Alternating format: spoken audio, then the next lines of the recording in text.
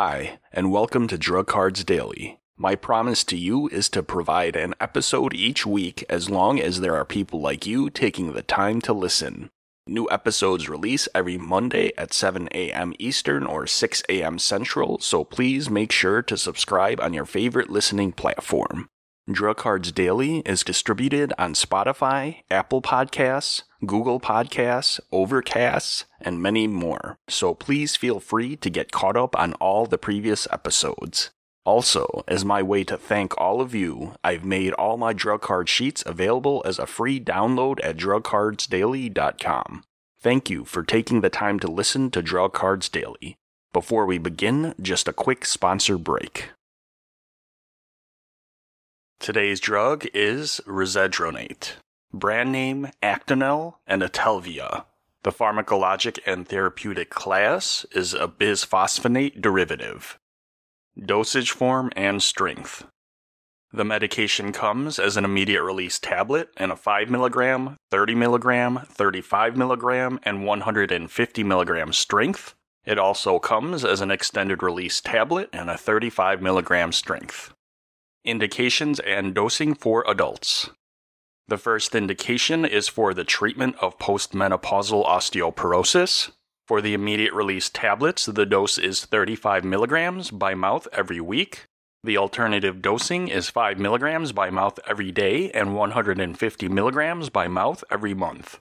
Reassess every 3 to 5 years, and if the patient becomes low to moderate risk, then initiate a drug holiday with reassessments every 2 to 4 years if fractures or significant bone mineral density loss. For the delayed release tablets, the dose is 35 mg by mouth every week, and do not crush or chew.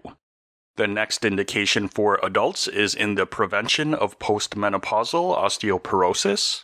The treatment dosing is 35 mg by mouth every week. The alternative dosing is 5 mg by mouth every day with 150 mg by mouth every month. May consider discontinuing after 3 to 5 years if the patient becomes low risk with periodic assessments occurring thereafter. The next indication for adults is the treatment of osteoporosis in men. The treatment dose is 35 mg by mouth every week. May consider discontinuing after 3 to 5 years if the patient becomes low risk with periodic assessments thereafter. The last indication for adults is Paget bone disease. The treatment dose is 30 mg by mouth every day for 2 months. The course may be repeated after observation and after 2 months from the initial treatment. Indications and dosing for pediatrics. There is an off-label use for imperfecta osteogenesis. If the child weighs less than 30 kilograms, the dose is 2.5 mg by mouth every day, with periodic assessments and given for 1 to 4 years. If the patient is greater than 30 kilograms, the dose is 5 mg by mouth every day, with periodic assessments, and it's given for 1 to 4 years. Mechanism of action and pharmacology. The mechanism of action is that it inhibits the resorption and the rate of resorption of bone by acting on osteoclast precursors. This inhibition will indirectly increase bone mineral density, or BMD. The absorption of the drug is rapid. The medication is not metabolized. 85% is excreted in the urine. The onset of action may take up to 2 weeks. The time to peak is between 1 to 3 hours. The half-life elimination is around 480 and 561 hours, and the medication is around 24% protein bound. Special populations and considerations.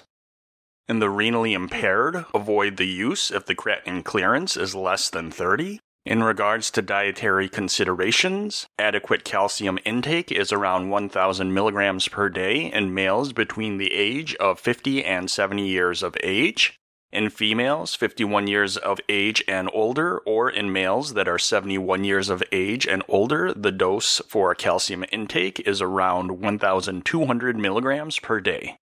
Adequate vitamin D intake is between 800 and 1,000 units daily in both males and females 50 years of age and older.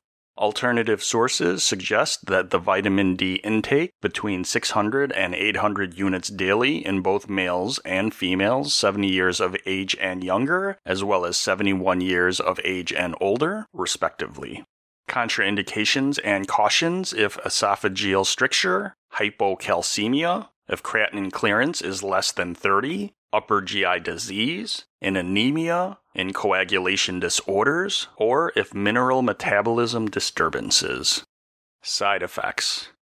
The common side effects are nausea, vomiting, and diarrhea, cataracts, insomnia, myalgia, depression, constipation, dizziness, dyspepsia, hypertension, abdominal pain, rash, and headache.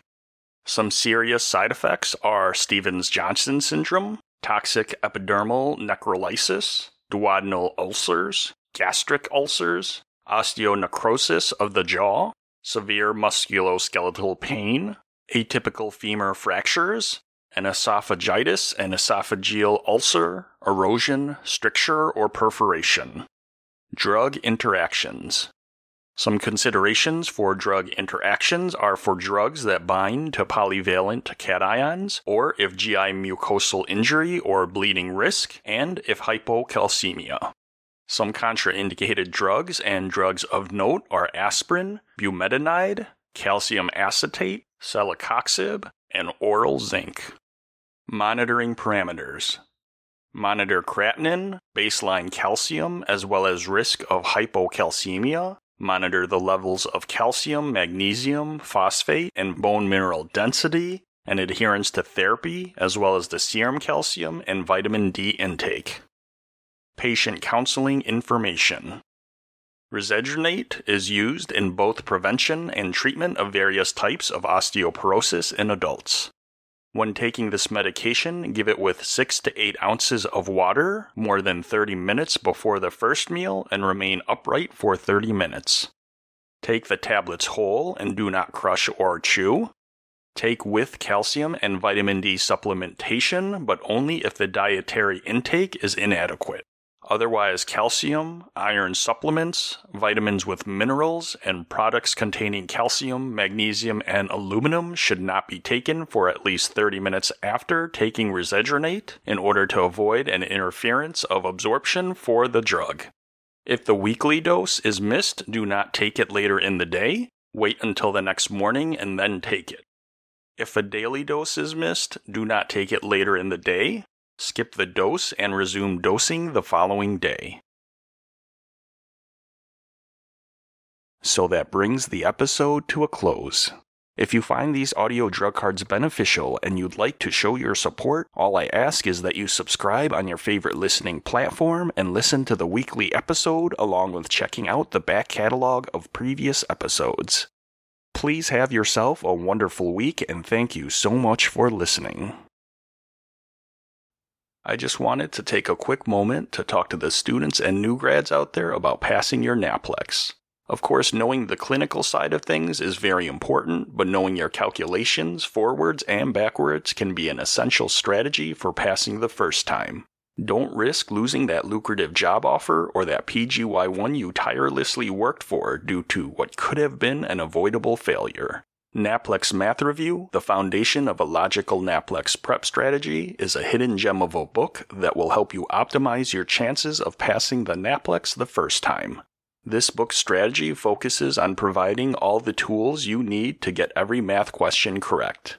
Drug Cards Daily is not affiliated with the creator or publisher of this book, but felt strongly about how this book may be one of the best math-focused NAPLEX review books available today. Please check out the provided link in the description.